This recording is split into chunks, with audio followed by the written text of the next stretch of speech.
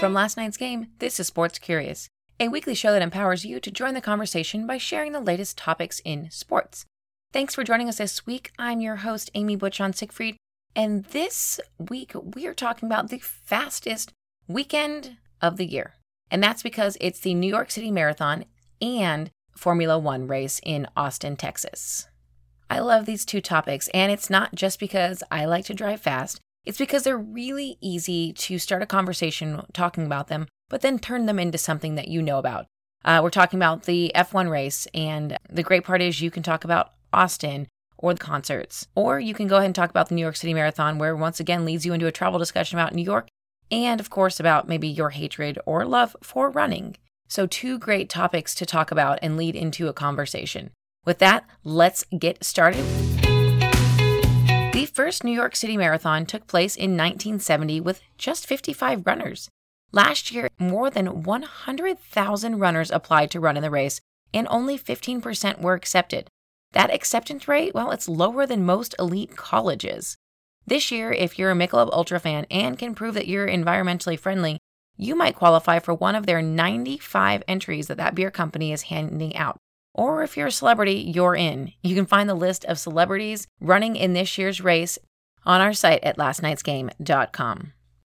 Women were barred from road races for a decade before the New York City Marathon took place, but in its third year, 6 women took their rightful place in the race. The AAU, the then governing body of marathons, previously squashed the idea of women running in marathons. So them racing in the New York City Marathon was definitely groundbreaking.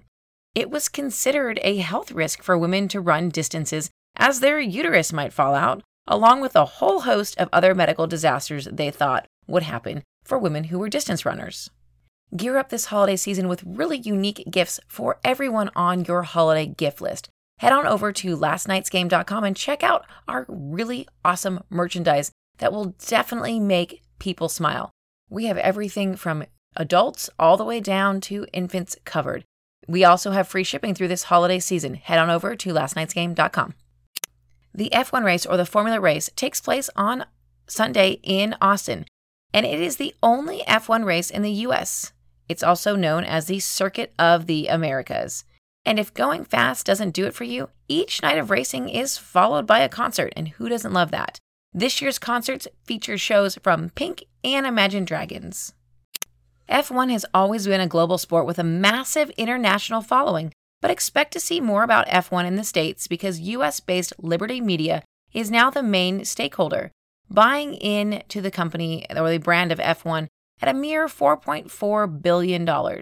There have been talks about expanding the races to other US cities outside of Austin, including Las Vegas and Miami. In this weekend's race, keep an eye on last season's overall winner, Lewis Hamilton, who is looking to win his 6th championship at the race in Austin. He's the sport's most recognizable current driver and is known for his time behind the wheel, big diamond earrings, his famous ex-girlfriend, Nicole Scherzinger from the Pussycat Dolls and The Masked Singer, and his famous Instagram bulldogs, Roscoe and Coco. Those two, or I guess those three, are raking in international followers all over social media.